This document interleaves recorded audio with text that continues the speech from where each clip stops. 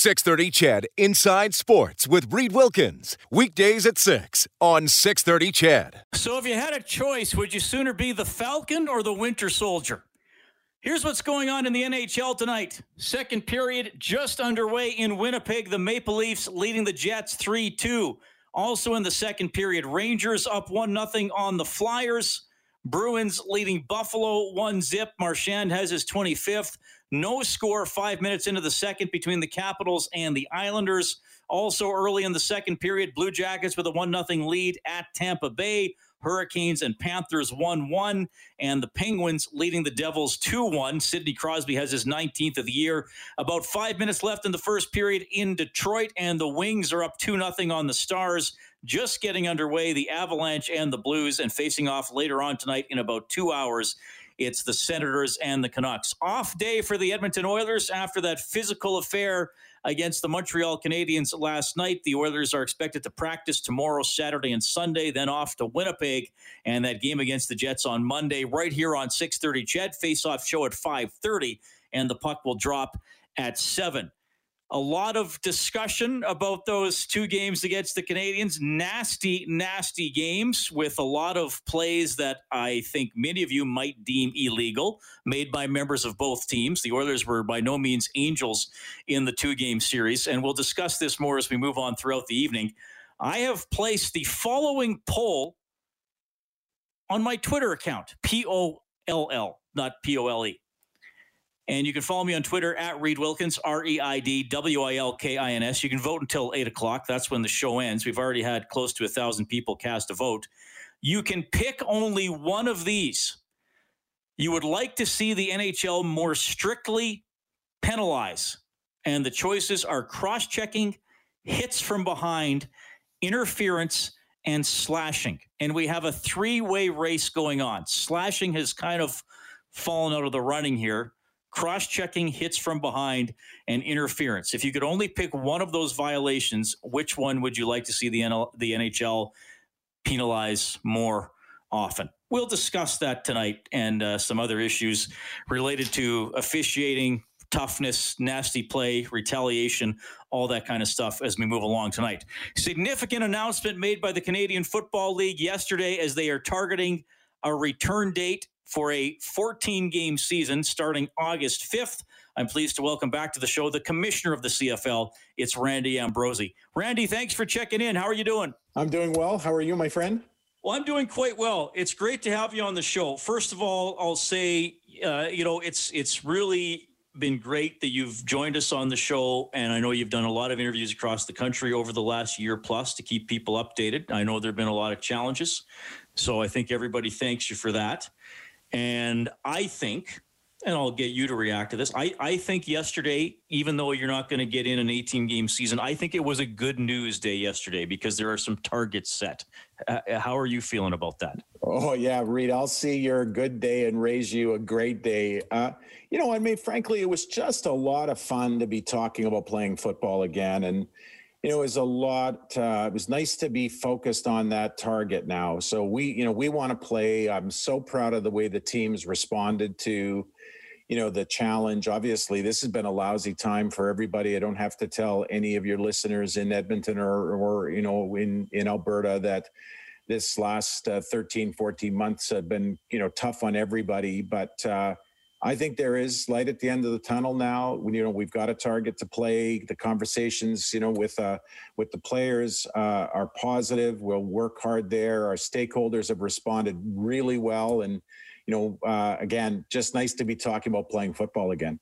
Well, it is good to have that target date, and we also have a date for the Grey Cup. And it was funny yesterday, Randy, because I never thought that weather in Hamilton in December might be the most Googled thing in Canada, especially in the middle of April. But tell me it's sort of at arriving at 14 games and also arriving at that date for the Grey Cup and how late you might have been comfortable pushing it into December.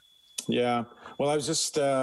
I'm just thinking about how this all came about, and I think the real credit goes to the Ticats, to Bob Young and Scott Mitchell, Matt Afneck, who all really rose to the challenge. Actually, The Player Association should get some credit too, because they did ask. They are obviously they want their players to play as many games as they can, and they asked about pushing it back. And again, real kudos to Bob, Scott, and Matt for responding and finding a way to move that game into December. One of the things that I love about it, is that for anyone who has loved this game as much as you do and I do and your listeners do, they know that weather has been such a cool part of this league's history.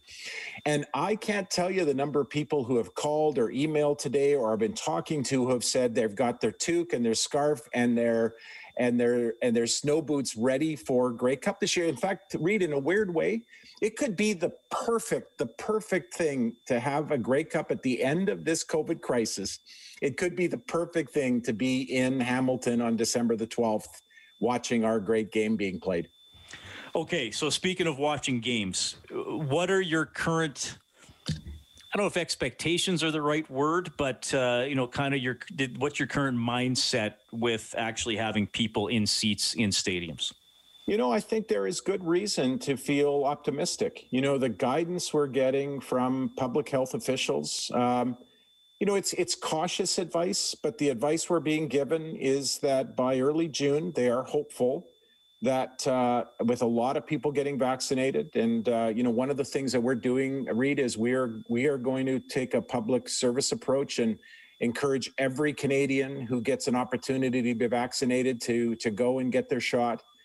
We're also going to be encouraging everyone to follow all the government guidelines on social distancing and hand washing and all those other things they're asking us to do, because there is reason to believe that by early June, we're hoping, frankly, might say we're praying to see that we see a sharp decline in COVID, the spread of the COVID virus. And then there's reason to believe that we are going to see fans in the stands. And it'll probably be a smaller percentage early on and then growing to a larger percentage towards the back end of the season. But of course, that's the big key, we need fans in the stands, and frankly, sports suck without fans in the stands. So let's just say right there, it's going to be way better for us to play with our great fans in the stadium.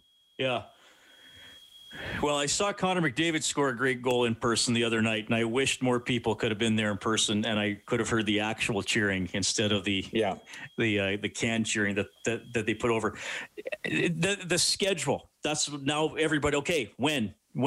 How do you think it's going to look? Will there be more divisional matchups? Could teams have to play in other cities other than their own if there are maybe regulations they still might be facing in their home province? Yeah, again, Reed, one of the really cool things that was a foundation on which yesterday's announcement were made is the way the teams have approached this. They're going into this with a really open mind. Of course, as we said yesterday, the teams in the East are prepared to travel early if it means traveling out west where the restrictions may be lifted sooner. That is really cool. Teams are offering to help each other. Like there's been this banter back and forth between the teams about how they may be able to help each other. Those discussions have already started. So, Rita, I think that the mindset is creativity.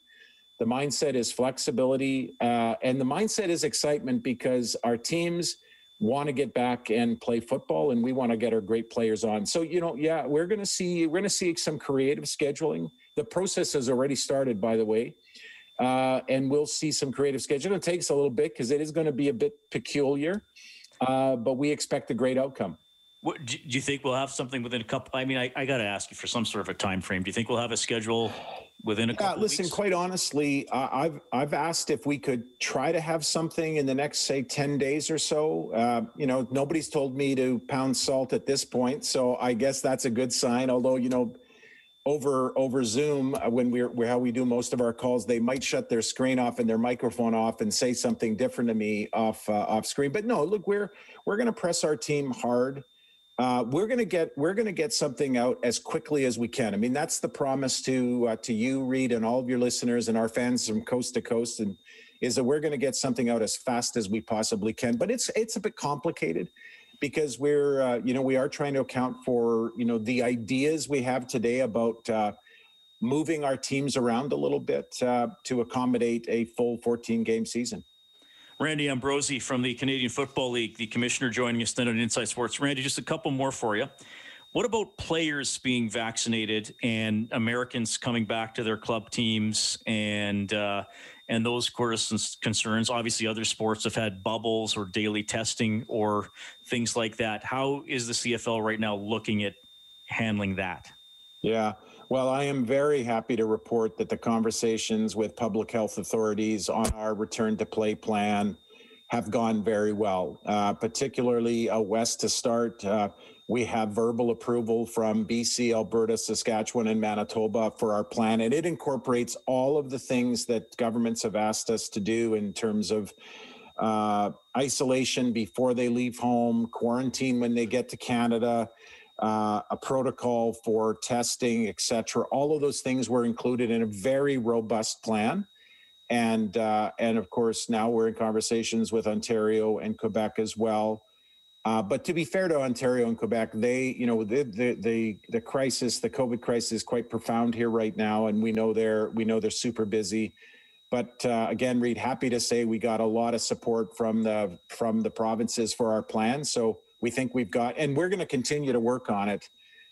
Giant shout out to Dr. Naidoo, who has been such a great friend to this league. And if you happen to see him, of course, socially distant, give him a hug for me, because he's a true rock star, and he's one of the unsung heroes of yesterday's announcement. Okay. Well, that's all positive to hear. So we look forward to seeing that play out and getting the schedule and all that fun stuff. I got to ask you about one other thing. There's this other FL, not the CFL, the XFL. Boy, oh boy. You had some nervous Canadians when that announcement happened, Randy. I got a lot of feedback on the talk show. Why are we merging with that league? Are we going to be playing 4-down football? What's going on? You know, I know there's a lot of pump the brakes on that kind of stuff, but I'll leave it to you. Can you describe the nature of the relationship between the CFL and the XFL? Yeah, Reed, I'm happy to. Look, I think for as long as you and I can remember, and I'm a little older than you are, by the way, and I got a pretty good memory.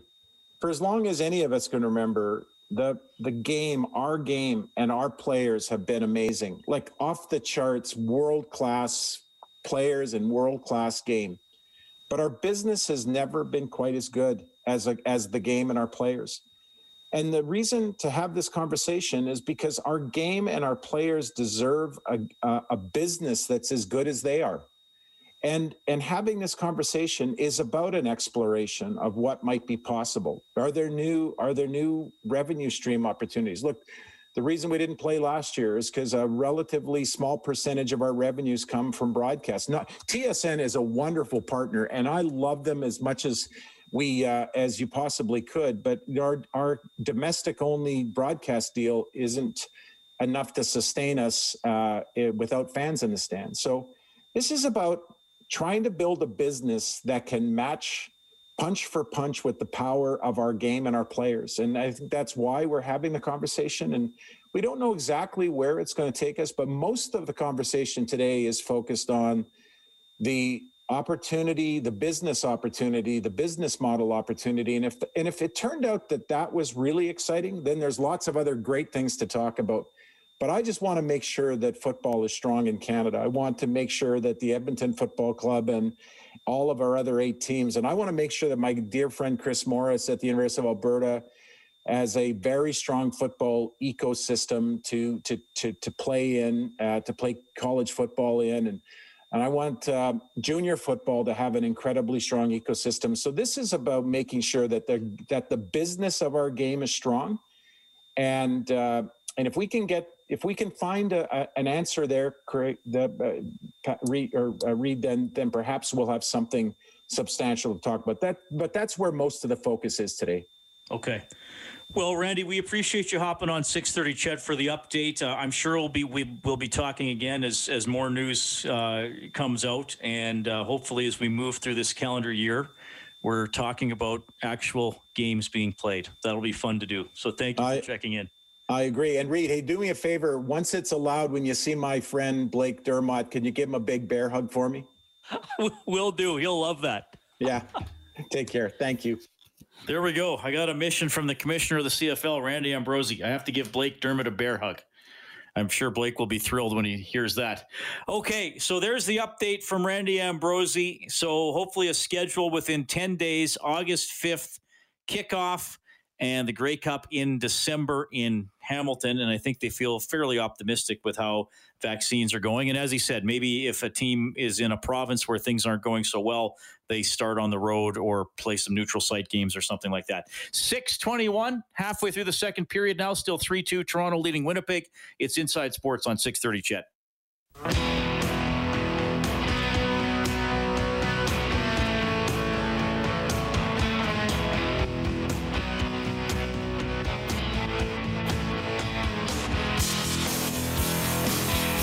McDavid leading the league in scoring, have an incredible season. Looks like he's on his way to the Hart Trophy, regardless of what happens down the stretch here. Good to have Commissioner Randy Ambrosie from the CFL on the program, and we'll have a little more football talk later on. Brock Sunderland, the general manager and VP of football operations from the Edmonton football team, is going to check in. All right, here's the deal. We're going to talk. I want to hear from you if you are inclined to call me at 780-496-0063. That's the hotline, courtesy CertainTeed, professional-grade building materials. You can also text 780-496-0063. It was nasty, the last two games between the Oilers and the Canadiens. Did you like it? Was it too much? Did the referees need to step in? Does the attitude about certain types of fouls in the National Hockey League need to change? I was talking to my dad this afternoon, who's been watching hockey longer than I have. He hates cross-checking. He says if you put your stick on somebody with two hands and push, should be a penalty all the time. That's what he thinks. We'll dive into some of this when we get back. 780-496-0063. Inside Sports on Chet.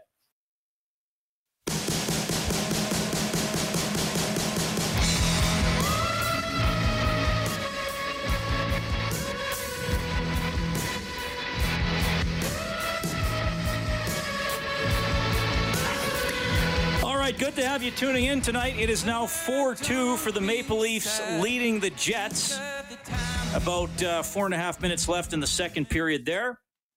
Mitch Marner has his 15th of the season, most recent goal in that game. Austin Matthews did score earlier, actually in the first minute of the game.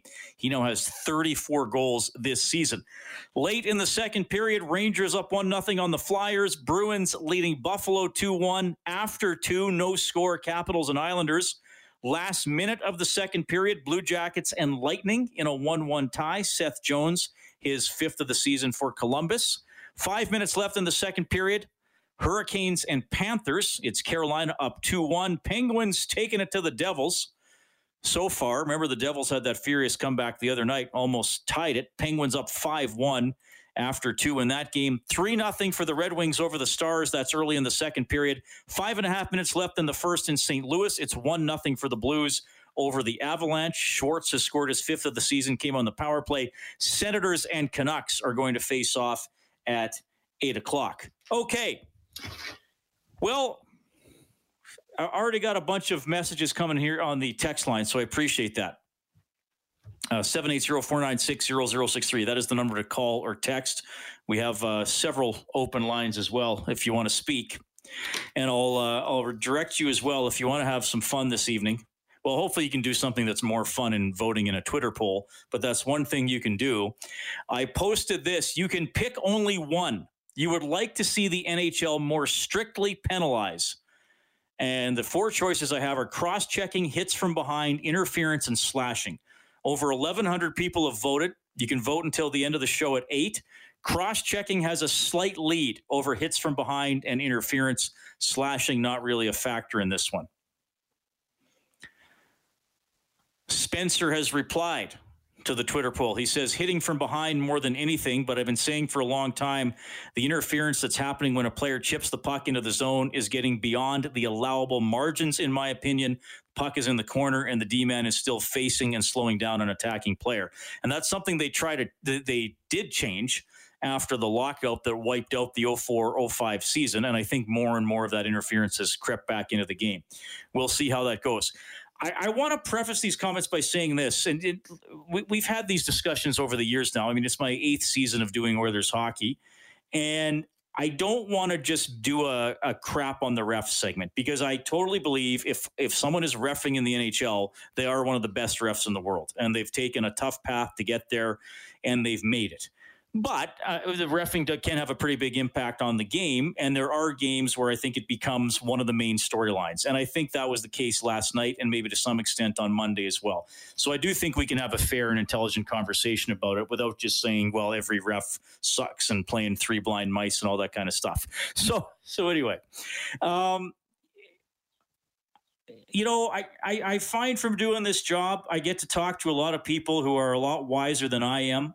And I try to remember wise things that I hear along the way. And Tom Higgins joined me a couple of years ago, and he had been the CFL director of officiating for a while. Of course, he did coach the Double E, coach the Stamps, coach the Alouettes. Now he's defensive coordinator with the U of A Golden Bears. And he said after every weekend of games in the CFL, he'd get the angry emails and calls from coaches or general managers about things that weren't enforced to their liking in games. And Tom said something that stuck with me. And he said that he would often say back to these coaches or GMs, he said, when you are driving on the highway and the speed limit is 100 and you're going 101, do you think you should get a ticket? And of course, everybody said no. And that's what makes, I think, rule enforcement in sports interesting and difficult, is that I think most of us agree. Well, maybe not most of us agree, but I'll tell you what I think. In terms of watching a sport being played, I don't want the tickets being given out for the guy going 101 in a 100-kilometer zone. If he's going 115, then yeah, he should get a ticket. And if he's going 130, he should definitely get a ticket. So I think that's, for me, is where does the referee place the line? And I think that's where the phrase game manager sometimes gets thrown around negatively by some people in the media. And one of them is Bob from Noon to 2. And I don't know if Bob and I have ever had this direct conversation, but I would disagree with Bob that being a game manager as a referee is a bad thing, because I think you have to have a feel for the game. And maybe some games you need to call the situations where the guy is driving 105 in a 100 zone. Other games you don't. And I think you have to feel that, and you have to manage that. Now, again, once it gets up to 110, 115, 120, you should probably be making the calls. And I think that was the problem last night, is that we saw a game that appeared to feature, if I'll use the term feature loosely, some pretty grotesque violations. And both teams were doing it. And star players on both teams were doing it. Shea Weber, Connor McDavid, Leon Draisaitl, Josh Anderson. I mean, it was all over the ice. And it was weird that the referees didn't step in earlier and even give double minors or give somebody a misconduct or calm it down. That was what was odd to me. Now, in some way, I think it's a good thing we're having this type of conversation, because it must mean the Oilers are a competitive team, because we're not worried about the marginal calls or the one or two extra power plays a game if the Oilers are out of it, like they have been at this time of the year. And I'm trying to explain draft lottery odds to everybody. So I think that's good. It is in itself a discussion topic, because it means that these penalties and power plays might mean something in a game. Don says, Reed, the ref's not good last night. Leon took some cross checks, which should have been penalties. However, Connor could have been called a couple times for high elbow hits. All in all, I think it evened out. Another texter named Don says, I am old school. I do like the playoff style atmosphere with games like that. Problem is with the inconsistencies. They don't call stuff they should, and they call stuff they shouldn't. Don, I'll deal with your question about the expansion draft later. I think we want to focus on this tonight. Darren says the bottom line is this: start calling cross checks for all teams. Hockey is not lacrosse where they can place and push. Last night's game was ridiculous. If you start calling it consistently, the players will learn. Oski says, Reed, I agree with your dad. Officiating the last two games, especially the last game, a complete embarrassment. I always believed the rule book was created for a reason, so call the game according to the rules. That's from Oski. We have former D-man Mark, 124th, or was it 114th? I think I move you down in the Norris Trophy voting from 1983 every time you're on, Mark. You weren't close to winning. Well, let's just put it that way, but you got a few votes. What's on your mind, man? Oh, man. No, it's, I've got a few points to make tonight. One is I don't personally believe in the management style of the game. I understand you're going to keep things within reason. The problem I have, and I've seen that a couple of times this year, where I think it was actually Ottawa, Edmonton was just blowing them right out. And it became abundantly apparent that if Edmonton was given any more power plays, it was just going to be a complete joke. The team was going to lose like 10-1 or something like that. So they basically put away the whistle going into the third period, and there was stuff that Ottawa got away with where they shouldn't have. And I'd rather see, rather than managing the game and trying to keep it respectable or close. In this case, they couldn't because they were getting annihilated. I'd rather see a team get blown out. I'd rather see a team get embarrassed, because part of the problem is we have this perception of parity in this league. And the perception of parity is largely a result of the 3-point game, where you can have a club that has a tremendous win-loss record, but they really have no more points than somebody that's had 21 point or 20 overtime losses. Like the Canadians, for example? Pardon? Like the Canadians, for example? I have to look at the standings. We've seen that in the past. Yeah. We've seen that a lot in the past. And, it's like we don't have to manage the game. You got to keep it clean. You don't want a bunch of, garbage happening. Obviously, if garbage is happening, call it. But you know what I'd rather see is we have 2 nuclear weapons on this team. And I'd rather see this team get the respect that it's earned at this point because of the decade of darkness, that it's earned at this point, where you can allow those players to play the game the way the game is meant to be played. And anybody that can't compete with that, too bad. If you have to clutch and grab, if you have to hook, if you have to slash, if you have to play outside of the rules to compete with that team, I'd rather see them, honestly, 15 power plays. Because at some point in time, honestly, do I want to see 15 power plays? No. But at some point in time, the teams are going to learn, well, wait a minute, I can't do that. Because if I do that, I'm going to be in the box. We're going to lose. It's just not even going to be close. And then all of a sudden you go, okay, we have to have an evolution in the game here. We can't have players that cannot skate. We have to have players that can skate. Obviously everybody out there can skate better than anybody listening on radio, but I want to see the game the way the game is meant to be played, because part of the conversation on Bob's show today was, well, do we have to have a nuclear deterrent? Right. Well, for starters, you're not going to be playing a team 8 and 9 times in a season. Sure. Maybe if you include playoffs, if you meet them in the playoffs, yes. So you're not going to pattern your team to play one particular team and then the rest of the year Buddy's sitting because he's useless in regard to being required. So all right. No, it's just that at some point in time, you if you keep letting it go, you're going to have an evolution, and it's going to be going the opposite way of the way you want it. It's going to be getting less skilled players in. Obviously very skilled players, but less skilled players than the best players. And they're going to be as I call them, the thug. And the league doesn't require that. As far as the officiating balancing itself out, I believe it does balance itself out. I don't believe it balances itself out in a season. I think it balances itself out over generations. Because the Oilers, nice. when the Oilers were good, let's be honest, they got away with crap that other teams didn't get away with. But when the Oilers were bad, the refs would call stuff on them because it didn't matter. The Oilers were garbage. That's an interesting way to look at it. It's not like it affected their season. Their season was they were done almost before they began. Mark, this was a good call, man. Thank you for checking in, okay? Hey, have a good night, Reed. Former D-man Mark on the line. Larry writes in, he says, "Hi, Reed, that was the worst reffing ever.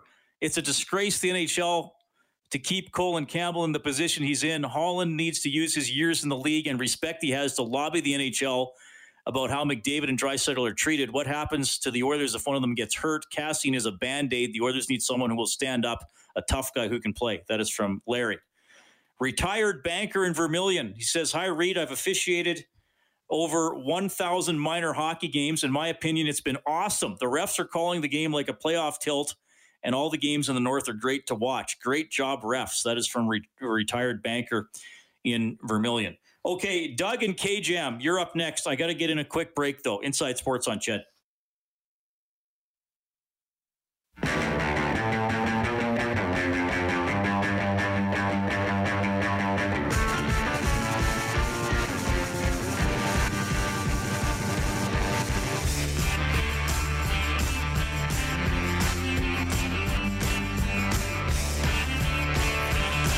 Seven 780-496-0063. We have Doug standing by. Doug, thanks a lot for calling. Go ahead.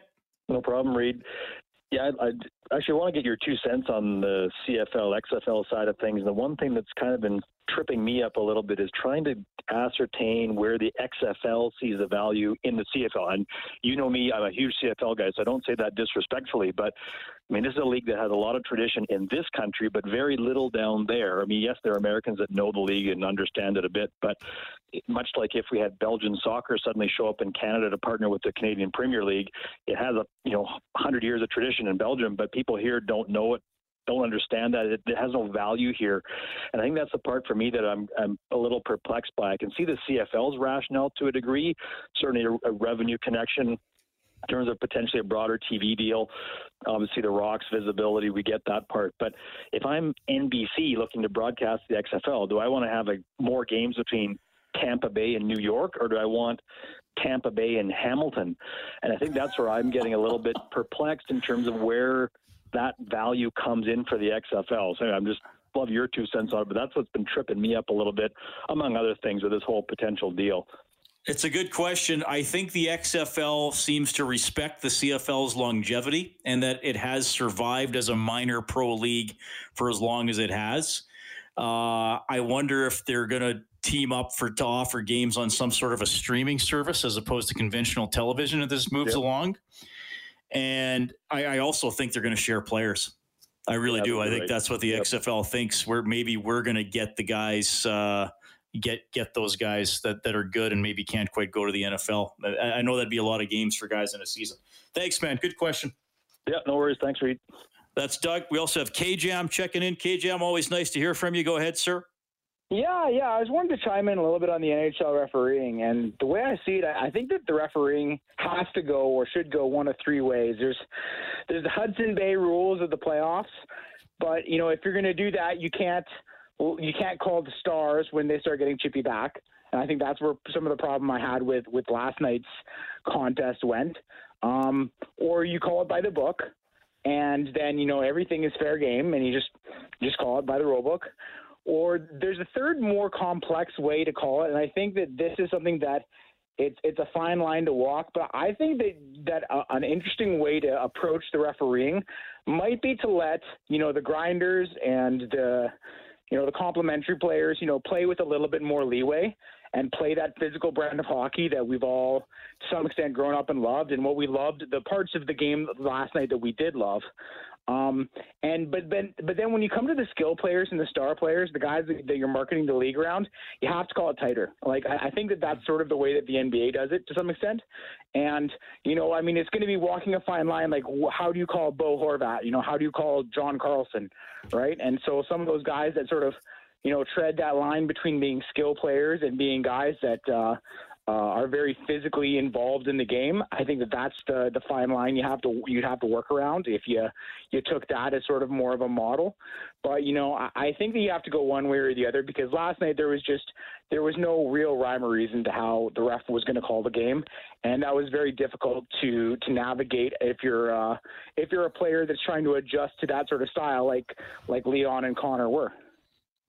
KJ, I always appreciate your thoughts, buddy. Before we break for the news and weather, I also want to get Roland onto Inside Sports. Roland, you're on with Reed. You got about a minute, buddy. Go ahead. Okay, thanks, Reed. Love your show. I just wanted to comment on the goaltender interference, not interference call. I looked at that over and over again today in slow motion, watched the replays. And for me, the missed call was the interference was not on the stick necessarily. It was Thomas Tatar who swept in, tried to deflect that shot, didn't get there in time, and he stuck his leg out deliberately, hooked Smith's top of his pad, twisted him around, and he couldn't recover from that. He put his paddle down, in fact, to keep his balance. He was almost going to flip over like a turtle onto his back. And then Anderson swoops in and certainly didn't try to avoid the stick. But, I mean, the game's happening at speed. But I thought it was the Tatar leg that was the real interference, and it was totally missed. Roland, who's the team to beat in the North, do you think? In the North? Yeah. I'm an Oiler fan, so it's the Oilers. All right. Thanks for calling, buddy. Thank you. We'll get back to this discussion as we move along tonight. We'll also visit with Brock Sunderland from the Double E football team. It's Inside Sports on Ched. Thanks for checking out the show. 6:30 Ched Inside Sports with Reed Wilkins. Weekdays at 6 on 6:30 Ched.